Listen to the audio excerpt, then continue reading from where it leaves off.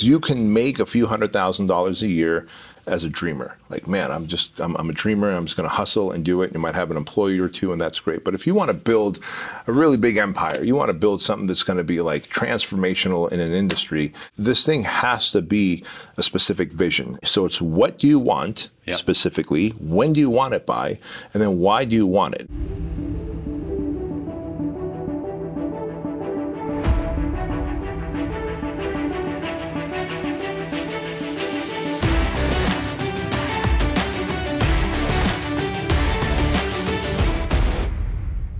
Everybody wants to be successful. Everybody wants to have millions of dollars, right? Making the millies be. Making the millies. All right. Everybody wants to have a strong marriage. Everybody wants to be ripped. But there's something holding them back. B, we're going to talk about the 5 factors holding people back from building an empire. Sound good? This is a very great episode, man. I think it's going to change some lives. Let's do it. All right. Number 1 is yours. Difficult conversations, man. You've been talking about that a lot lately. Yep. What the heck? How is that holding people back? And how does one have a difficult conversation? Yeah, so great question. So when you talk about difficult conversations, it's typically there's something that you have to talk to about someone. Either maybe maybe it's trying to get some closure on an issue, right? Yeah. Because unless you get closure, you're not going to get past this thing, and it's created a limiting belief system for yourself. Or maybe it's a difficult conversation of, hey, look, I've outgrown you, and we need to part ways because you are now an anchor in my life.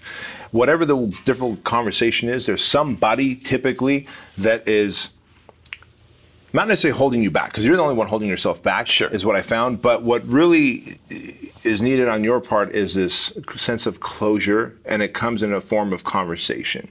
And most of us are conditioned to avoid and ignore and put off and procrastinate where tough conversations are concerned because, well, it never feels good, and you kind of feel bad for hurting someone's feelings, but those difficult conversations are what usually create breakthroughs. I'll give you a great example. Yeah, I was going to say, give me an example. I'll give you a great example. So every Tuesdays, because today's a Tuesday, we have the level 10 meetings upstairs for our company, FitBody. And level 10 meeting is part of the EOS system. And it's exactly. Where if you want to learn about the EOS system, you want to scale your business to like 8 figures, 9 figures, 10 figures beyond, you're going to put EOS into your business. And one of those things, and by the way, it's from the book Traction by Gino Wickman. And it's Entrepreneurial Operating System. Yeah. And a level 10 meeting is 90 minutes long. And at the end of every level 10 meeting, one of the things you do is you go through everyone in the leadership team, you rate the meeting. Yep. Anywhere from a 1 to a 10. And so anytime there's confrontation and hard conversations to be had when someone needs to call someone out because, hey, you didn't finish your rock on time, and therefore that stopped me from finishing my rock, and therefore we didn't meet the deliverables. Yep. When those uneasy conversations come up, people typically end up rating it like an 8 or an 8.5. I end up always rating it a 10.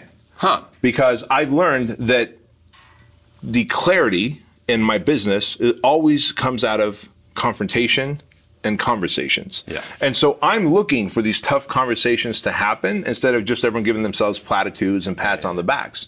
And so if my job literally as the visionary of the company is to just kind of try and stir up the tough conversations. And when they have it, everyone walks away better. There's no weird resentment. There is no passive aggressive energy between departments. Hell, we've had departments like have passive aggressive energy, let alone like the leaders from those departments. And so if I can stimulate those tough conversations, because I typically know what's going on both sides of the fence, then I walk out of there rating it a 10, and I've conditioned my team now that, hey guys, we want this confrontation to happen because when we have the difficult conversations, we have clarity and we can move on. And so it works in business, it works in your personal life. Well, all right, so let's go back in time. When were you on the receiving end of a difficult conversation that changed your life? Maybe from Jim Franco or Craig Valentine. How about this one? And I don't know if it was in Vegas or it might have happened after one of our Vegas masterminds. Sure. But I remember specifically asking you, and I talk about it in my book, but I remember specifically asking you, like, dude, how do you get so much done? And your whole thing was pretty much like, man, here we are in Vegas with our clients, and B, you're out like gambling with them and having a good time with them and partying with them. So I sleep in the mornings before our mastermind starts. You would get up and you would work and send out your email broadcast and put up your blog post. This is pre-social media, obviously. I'm dating us. And because I would know that because I'd go online and I would see that, shoot, I got Craig's broadcast. I could see his blog post up, and I'm just now brushing my teeth, getting ready for the morning. And so you would try and do the work late at night. Yes. Yeah. And therefore, so now I've hung out and I'm doing it late at night, which forces me to sleep in the morning. And let's face it, your work done late at night when you're fatigued, tired, and your brain's racing, it's not going to be your best work. Right. And so it was a difficult conversation that we had. I don't know if it was like a come to Jesus conversation, but I remember you were like, hey man, this is what you need to do. Yeah. It wasn't like, hey, let me advise you. It was like, this is what you need to do if you want to get to that next phase of life. Yeah. And I needed that. Sure. And I think because we have a deep friendship and respect for each other, I felt very open to receiving that. Yeah. And I hope that even if I didn't feel open, that you would have given me that anyway. Yeah. Because it was needed. Yeah, and you've given it to me a couple times too, and it's been super helpful. All right, so the second thing that's holding people back, and we've all got them, is inner demons. Everybody's got their inner demons. You know, I grew up with an alcoholic father, left me with some inner demons. You had troubles back home, inner demons. Yep. So everybody's got them. Yeah. How do some people get over them? And, you know, for the other people that don't, what does that look like in terms of it holding them back? Well, I mean, I've had the good fortune of knowing you for a dozen years now, and to see how you've evolved and gotten over it. You know, what's worked for you in terms of like process? Well, so first of all, having a good model of who I wanted to become. I was mentioning I was on the Brad Lee podcast today, and he asked me who the greatest coach was, and we talked about Brendan Burchard, we talked about Tony Robbins, and he goes, but who's been the best coach for you? And I said, well, it's been Bedros, because, you know, I hang around him because he's my role model. He's got a great marriage, he's got a great family, he's a good man, he's got a great business, and he's got the stuff that I want to have. And so by spending the time here's the model. Most people don't have a good model, and you know, it goes all the way back to, you know, there's a lot of kids that with no father at home right now, which is probably the reason that there's a lot of problems that young men have, and that you're trying to fix with the project and with the Squire program. And so by spending time with you and seeing this is how a good man acts, this is what a good man does, I'm like, okay, that was one part of it. And then I was telling Brad that every time I did something wrong, I would get the Armenian death stare. And I'm like, I don't want that feeling of getting the Armenian death stare when I did something wrong. It was out of love, just you know, the tough love, right? And so it's like, and so it's having accountability to somebody I deeply did not want to disappoint. And then, you know, traditional therapies and writing my books was also really, really helpful. And then just committing to getting better every single time I had the chance. Like that one year I came to FBS with the goal of hugging 100 people. Right. And today, if you do that, you spread corona. Yeah, right. Well, I went from good to bad to good. And so I remember hugging Dan Ritchie and him going like, what the heck, bro? What is going on here? Because Dan is from, you know, Indianapolis, where I don't think he gets hugged a lot. And then getting hugged from me. I do want to say something, though. You set that goal at that FBS to hug 100 people. Yeah. That's the same guy that I believe at the previous FBS, when you'd get into the elevator, our friends need to know this. Like, you would face the back of the elevator and you would, like, look into the corner. You remember that, right? Yeah. And so, like, look at the transformation you've made in your life. Like, it really, and it boils down to everything you said, like writing your book, doing the therapy, you know, hanging around with people that you want to model your life after. Having a dog, right? I mean, unbelievable transformation from having a dog. And it really boils down to doing the work. Sure. Doing the necessary work. And that's how I got over my trauma. That's how you get over your trauma. That's how everybody gets over their trauma. Because you can ignore it and avoid it for so long, it will manifest and come up in another area of your life. And it's showed up to me with anxiety attacks, with addictions, with vices, with outbursts of rage. And it's like, all right, do I want to keep doing more of these, or am I going to finally do the work? And you just do the work, and then you realize that, okay, I'm a better human for it. So when you run the project and you help guys through this, are there like stages of overcoming the demons? Is there a particular exercise that really helps them during the project when they're fatigued from going through the physical exertion? Yeah. So, as you know, many people think that the project is about just 75 hours beating these guys up by taking them through beach torture and log PT and all the stuff that the Navy SEAL and the Marine put them through. Those are our two head instructors. But really, it's to fatigue them and to bring down the resistance and to make them feel as a team, because all the stuff they need to do as a team, because in about 33 hours from the time they start, I'm about to sit them down and have them go through an exercise part 1 and part 2, called The Hunt and Destroy. And you're about to share in front of strangers the most traumatic thing that's ever happened to you in your life. Wow. And so page 1 of the Hunt and Destroy exercise in the battle books that we give them is, page 1 of that section is, the most traumatic thing that's ever happened to my life is, and you start writing that down. And then so I go through, as a boy between the ages of 4 and 6, I was molested by 2 older boys routinely in a carport, blah, blah, blah. And I share what happened to me. And then next sentence, this event caused me to feel this way about myself. And I read my sentences, that I'm worthless, that I don't deserve love, that I'm disposable, I have rage, shame, confusion. And so we really start. And who is going to want to do that just coming into a workshop fresh, right? 10 minutes ago, you were at your Marriott hotel. Now you just are around all these men you don't know. And like, all right, guys, we're going through this thing. Right. So by beating them up for the first 33 hours of the 75 hours and getting them to work together, problem solve, communicate, lead each other, they realize, all right, I'm not going to get to the next hour without these guys. Very quickly, a bond and a brotherhood is built. And as we fatigue, we suspend disbelief. And as we get tired, we begin to reduce resistance. And so then we sit them down. And of course, I show vulnerability because I put myself through that exercise. And then I go, now it's your turn to write, guys. And then as we go through, so part 1 is at hour number 33, and it lasts about 3 to 4 hours. And then part 2 of hunting, so we hunt and destroy. We hunt the toxic cognitions that are limiting their belief systems and their growth. And then part 2 happens at hour number 46, 47, where we now identify their superpowers. So again, the worst thing that ever happened to me in my life is, and they fill it in. Because of that, I felt this way. They fill it in.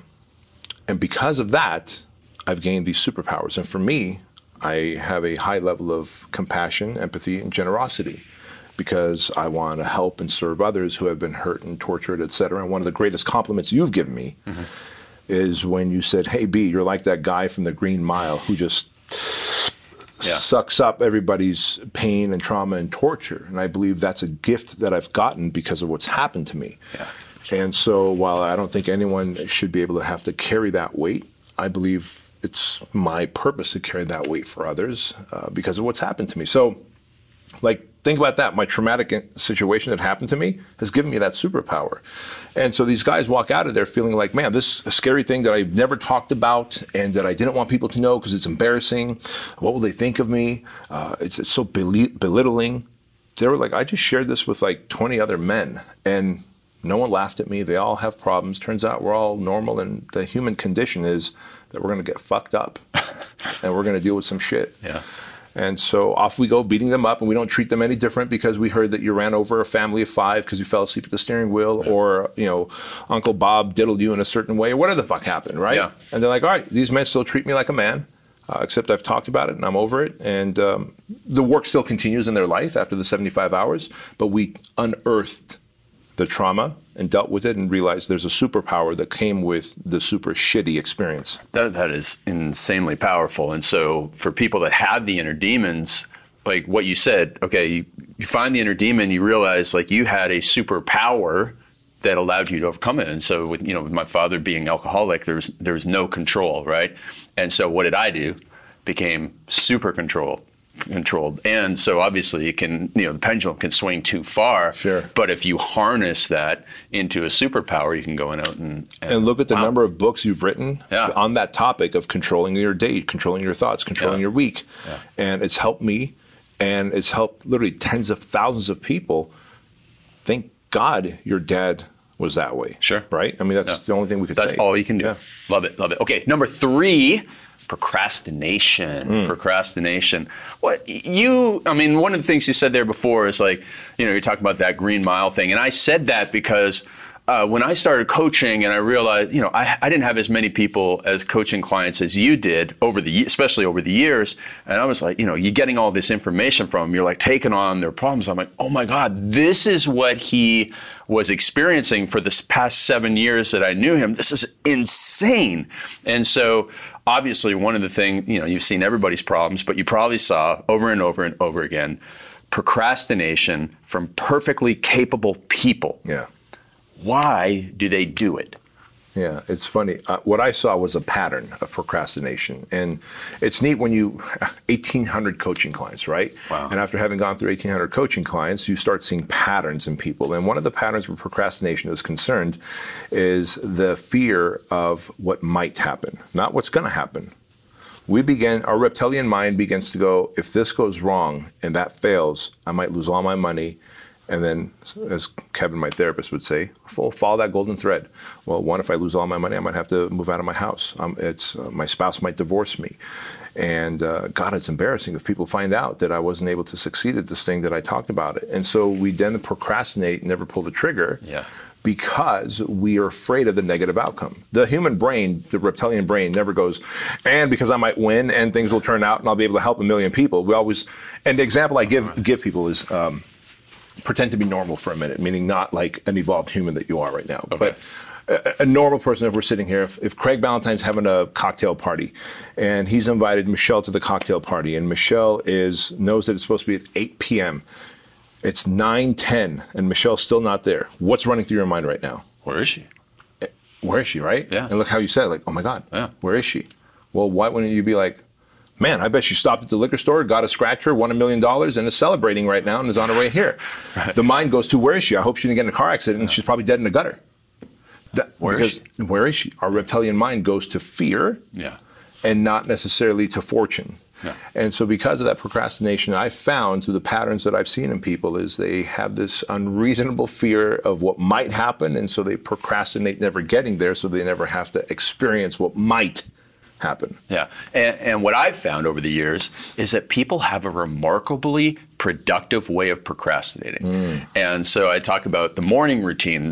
People have these morning routines, and you might have one of these morning routines that is a perverse form of procrastination. And you get up and you do yoga and meditation and journaling, interpretive dance. You do all of these things. I love it. I queued it up. I do these videos every day. And they just do 19 things before they actually get to work. And I just didn't have time to do that sales letter. I didn't have time to have that difficult conversation. I just, was able to procrastinate on it. But I did journal for 10 pages. Yeah, right. And I had 3 types of journaling. I did free-form journaling, I did gratitude journaling, and then I did morning pages journaling. So I checked off. By the way, your Instagram thing this morning about the Miami mornings. Yeah. And you come off like, it's like, were you living in the lifeguard tower? Oh, yeah. We were doing a photo shoot there. I love that. Yeah. All right. 4th thing is network. Yeah.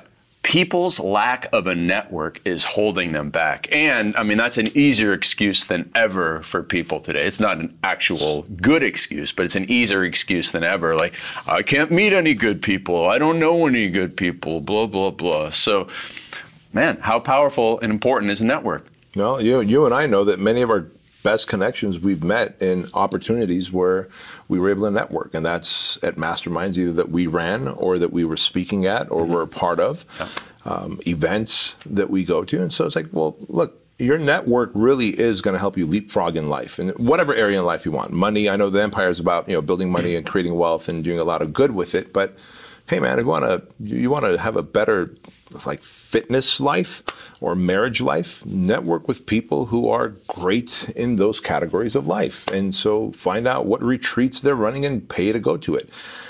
To me, it's a no-brainer. I will always pay to time collapse. And so I will pay for access, whether it's masterminds, mentoring, coaching, seminars, et cetera. And it becomes a no-brainer. And I'm sure you have some other ways as well, but to me, networking is just pay for access and get the results. I think the biggest mistake that people make with the networking is they think that it pays off immediately. Right.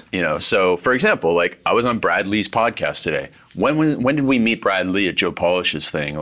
3 or 4 years ago? I think I talked to Brad Lee for 2 minutes. Yeah. And then a couple of weeks ago, we get an invite to go on his podcast.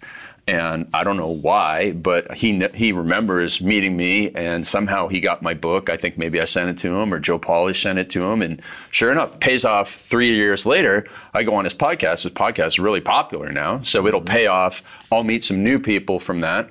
I was in Miami last month at an event from Joel and Dan Fleischman, and I met, have you ever met Chris Winfield and Jen Gottlieb? No.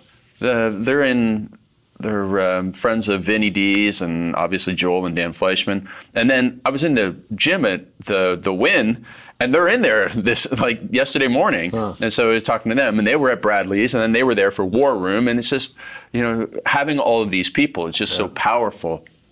And you can go and meet them virtually. I did a lot of networking as an introvert behind my computer, having a podcast, having an email newsletter. I could interview people, promote other people's products. There's no excuses for it. And to that point, dude, like when you talk about networking, you're right. Like 3-4 years ago, we meet Bradley at Joe Polish's thing. Fast forward, he's like, hey man, come get on my podcast. And yesterday you were on his podcast in Vegas. Now that podcast airs, let's say in the next 2-3 weeks, and over the next 4, 5, 6 months to a year, thousands of people hear it, and you might gain a coaching client or two out of it. You might end up getting a business partner out of it. You might get a connection that leads to another thing. And so networking is the long game. You're absolutely right. And when people think that like, well, I'm going to pay and then meet Dan Fleischman or Craig Ballantyne, and then we're going to somehow make money together the next month, you're going to be sorely disappointed. Yeah, absolutely. All right. Speaking of the long game, number 5, people don't have a vision. And so lack of a vision just holds them back, because that means they don't know what to do next. They kind of wander aimlessly in life. They don't have any focus. They never achieve anything. And when they start to achieve something, then they go off on a detour and destroy the thing. So how important has a vision been to you? And when somebody comes to you and says they want to be successful and they don't have any details or next steps, how do you get them on the right track? Yeah, well, to me, it's everything, because you can make a few $100,000s a year as a dreamer. Like, man, I'm a dreamer, and I'm just going to hustle and do it. You might have an employee or two, and that's great. But if you want to build a really big empire, you want to build something that's going to be like transformational in an industry, whether it's with Fit Body Bootcamp or Truline or what we're doing with the project, then this thing has to be a specific vision. And when we put in a vision for Fit Body Bootcamp, and that vision can change. Remember, look, we just went through COVID, and COVID for the year 2020 was not kind to any fitness business at all on the planet. No. And Fit Body Bootcamp being franchises, we certainly lost our share of locations. So you can change your vision. But our vision was 2,500 locations by the year 2025. And then here's why. So it's what do you want? Specifically, when do you want it by, and then why do you want it? It's not just because I want to make a lot of money, but because we want to impact 10 million people every morning through fitness, nutrition, and a positive mental attitude. And so if me and my entire team are in line with that vision, we know what we want, 2,500 locations by the year 2025, for this specific reason, and we're all bought into it, we're going to work the daily goals to get there, hit our daily KPIs, key performance indicators. If you don't have a vision, if you're just like, I want a lot of locations as soon as possible, okay, that's different to Ed, and that's different to Michelle, that's different to Joan, and so no one's ever going to know. But with that clarity of vision, when shit gets hard, and shit will get hard, you're not going to be locked onto anything solid, and it's going to be easy for you to just be a rudderless ship down a river of having the current taking you. Yeah, absolutely. And with a vision, is most people think the most important stuff is what you say that you're going to accomplish. But the power of the vision is actually the exclusion of all the other stuff. It's like, listen, I'm building Fit Body Bootcamp. Hey, do you want to come partner on this music program? Well, no, man, it's not getting me closer to my vision. It's the North Star. It keeps you on that straight line to success. And you can have a vision for your business. You can have a vision for your personal life. I had a vision I wrote about in Perfect Day Formula that I was going to meet the love of my life by 2020. And it kept me on track. And I met Michelle. And sure enough, by putting the vision out there, it got me on the straight line of success. So having that vision, overcoming procrastination, having the difficult conversations, growing your network, and turning your inner demons into the superpower. You fix those 5 things, you'll stop holding yourself back, build an empire. Simple as that. Hey, listen, we want you to leave us a 5-star review on iTunes, and also be sure to take a screenshot of this particular episode right here and tag Craig, tag myself, and as always, don't forget to tell your mama.